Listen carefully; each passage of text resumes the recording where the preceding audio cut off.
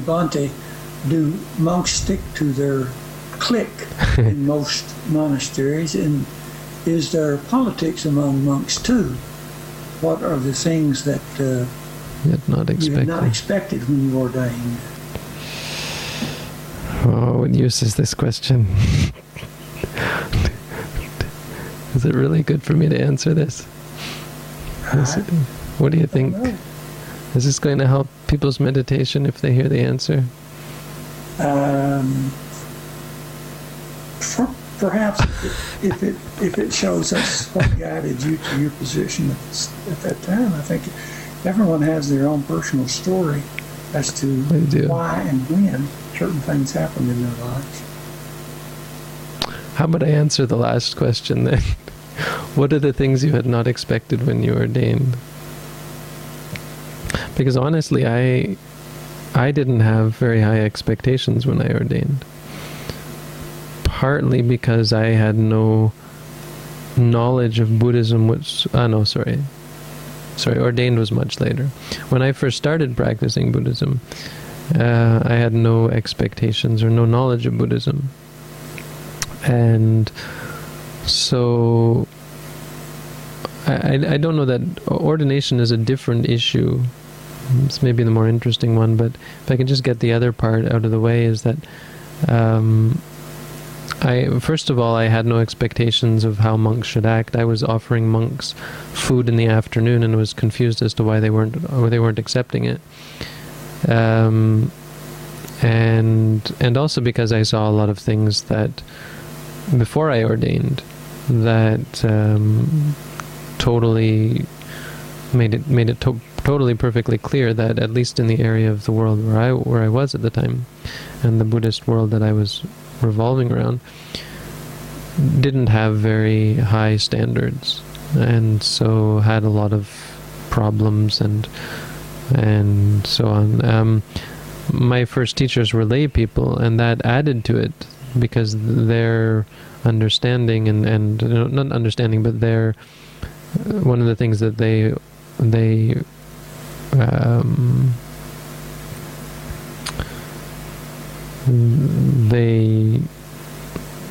adhere to or hold strongly is the idea that you don't have to ordain, that there's not any intrinsic benefit in ordaining, which is technically true. A layperson can be as pure as a monk, but they emphasized it, and so that sort of emphasis leads you to have some sort of disregard for the monastic life and the monkhood. And so I didn't have expectations. I saw, a lot of monks are just corrupt and so on. And so on. But after I ordained, you see, this is 2 years later, so in my situation it's not that profound of an experience. After I ordained, one of the things I didn't expect was the fact that I had to be different, or as different as I had to be, or in the ways that I had to be different from lay people. Of course, everyone has the idea and really feels that they're becoming something different and knows that you have to be different as a monk. But I caught myself acting a lot like a layperson in many ways, and working very closely with lay people because my teachers were still lay people, and that kind of took me by surprise. The fact that I really shouldn't be doing that. I shouldn't have been in such close relations with lay people, and I certainly shouldn't have been acting so much like a layperson. It took me by surprise. I don't know that it took me by surprise, but one thing that slowly dawned on me, and it did take me by surprise, when I found myself unable to break rules, when I found myself unable to justify breaking the rules anymore, which I know good monks who do justify breaking the rules, minor rules, their whole lives. But because of my Western upbringing and because of the stubborn Taurus that I am, just the kind of person that I am, I've got this and most Western monks get this kind of irreverence for authority, but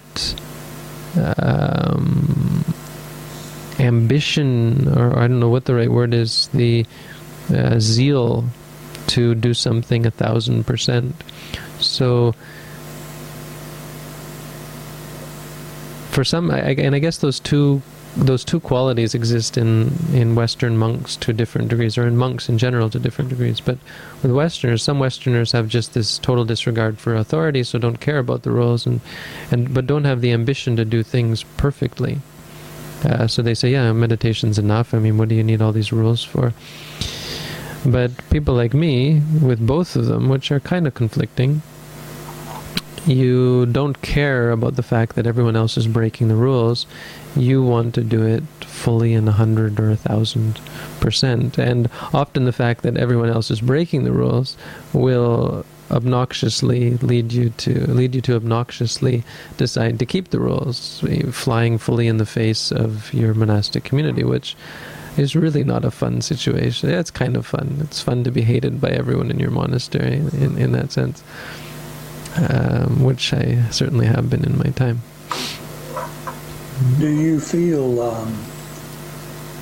that some of the archaic practices and rules and regulations of current Buddhism, do you feel that, since it's like 2,600 years old, do you think some of those ideas are detrimental to the growth of modern day Buddhism? No, I don't think so. That has No, I think what's detrimental is people's belief that it's detrimental. People's belief that it has to change.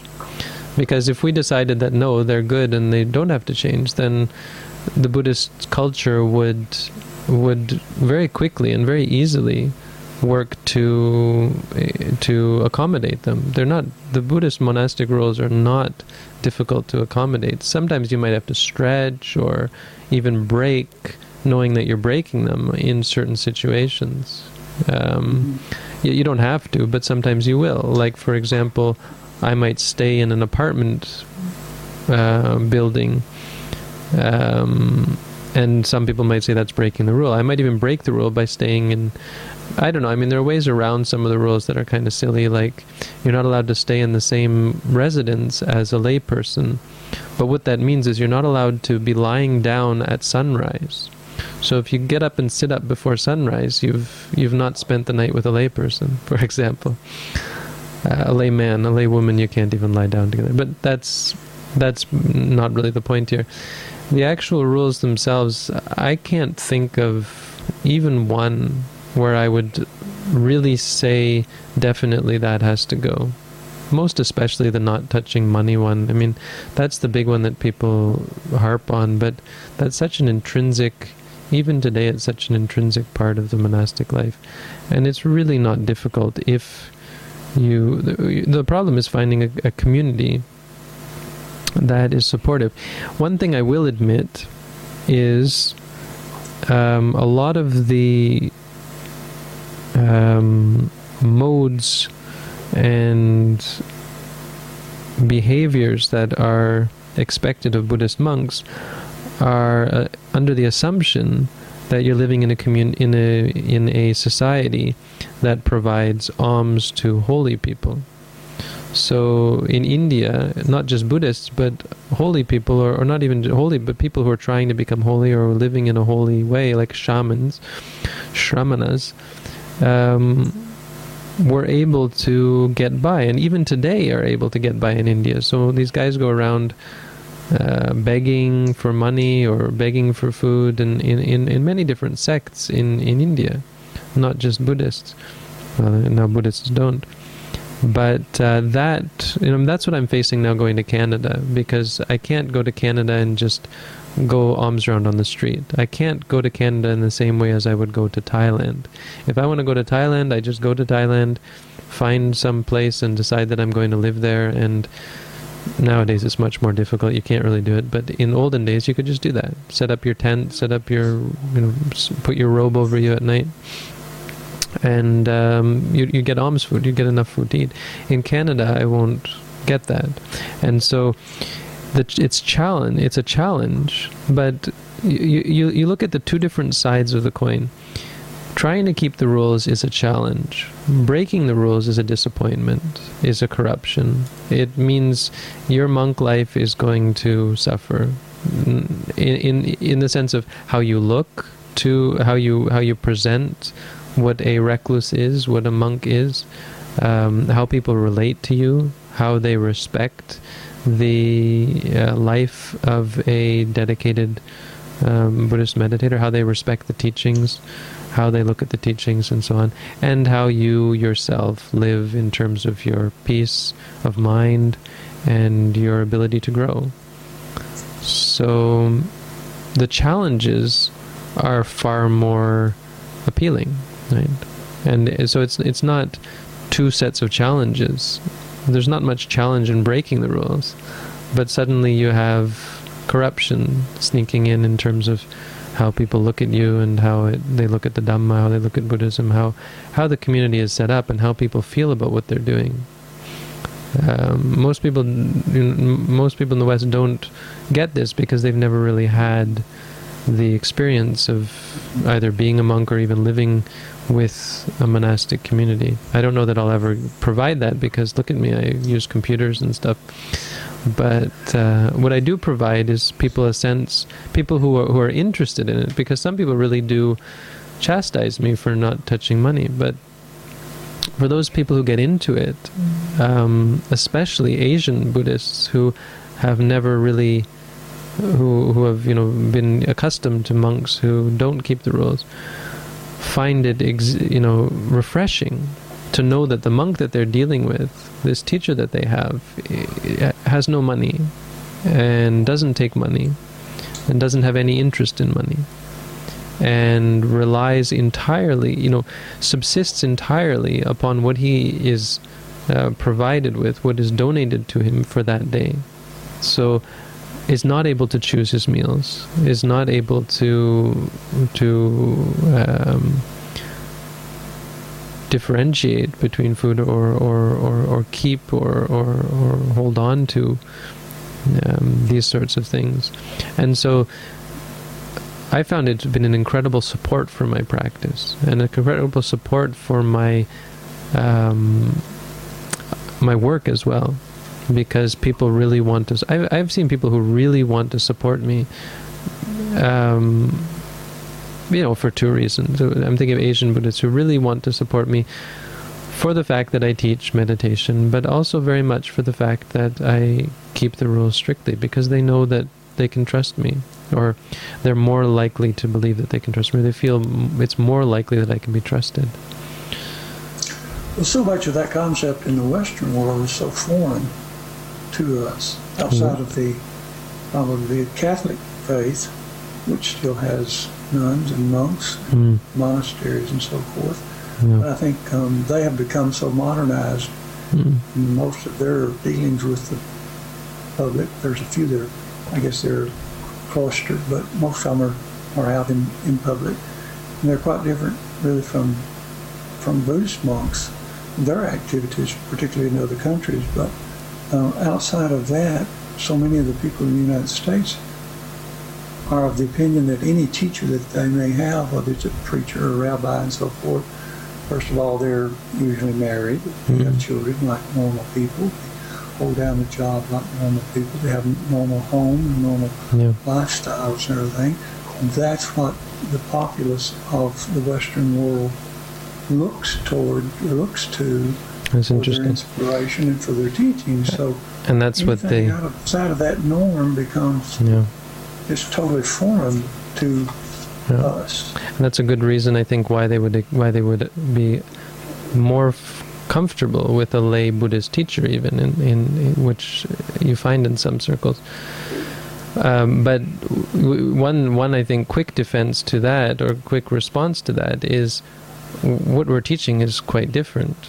What we're teaching undercut or cuts away or tears away the concept of marriage, right? yeah, sure, as a Buddhist you can be married and have sex and so on, but it's quite clear even from the outset that that's a part of what we're trying to give up, where it's not in Christianity, it's not in Judaism, it's not in any of these religions. So that, and so much, how clear Buddhism is about giving up attachment. So, yeah, you can have a teacher who plays tennis and has a wife or a husband and a car and money and a television and so on. But unlike religions that don't specify the need to give up attachments, here we have a conflict, right? Here we have a teacher who's teaching giving up attachments and clearly isn't interested in giving up attachments, or is only gone halfway. So yeah, they can teach, sure, and they could be great people, great Buddhists, but they can't be considered to be the ideal, or to be striving for the ideal, because they're not striving. Or, could be, but not obviously striving, anyway. And it's not clear, because lay people can be good teachers and can be perfect Buddhists, but you see what I'm getting at. There's a lot more required in Buddhism. So I understand and agree with that, but on the same, so many people, I think, in the Western world are of the opinion, right or wrong, that how can you tell me how to live my life as a lay person? You're not a lay person. Right. You haven't experienced this. They look at that a lot of times, I think, with Catholic priests. Sure. Hey, you're not a father. You're not a parent. Yeah. You're supported by the church. You don't work for your own living. How can you come back then and try to teach and tell me you're not experiencing that? You don't have the experience to tell me as a married parent, working parent, there's almost like a disconnect. For sure.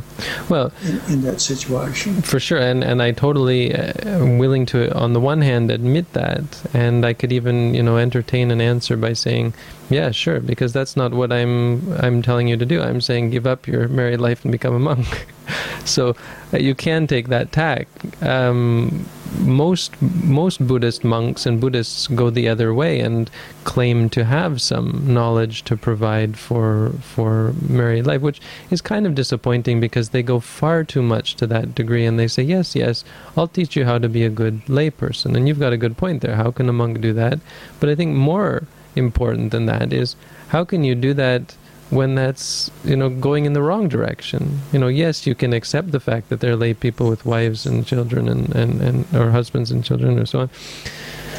But that's clearly not what you should be preaching. Now, or it should not be all of what you're preaching. And if someone has a really, really bad married life, you should really include in your teaching the option that they might give it up and become a monk, because that really is what the Buddha prescribed as the ideal. Now, there are other arguments you can give to that. I think the fact that a person is not,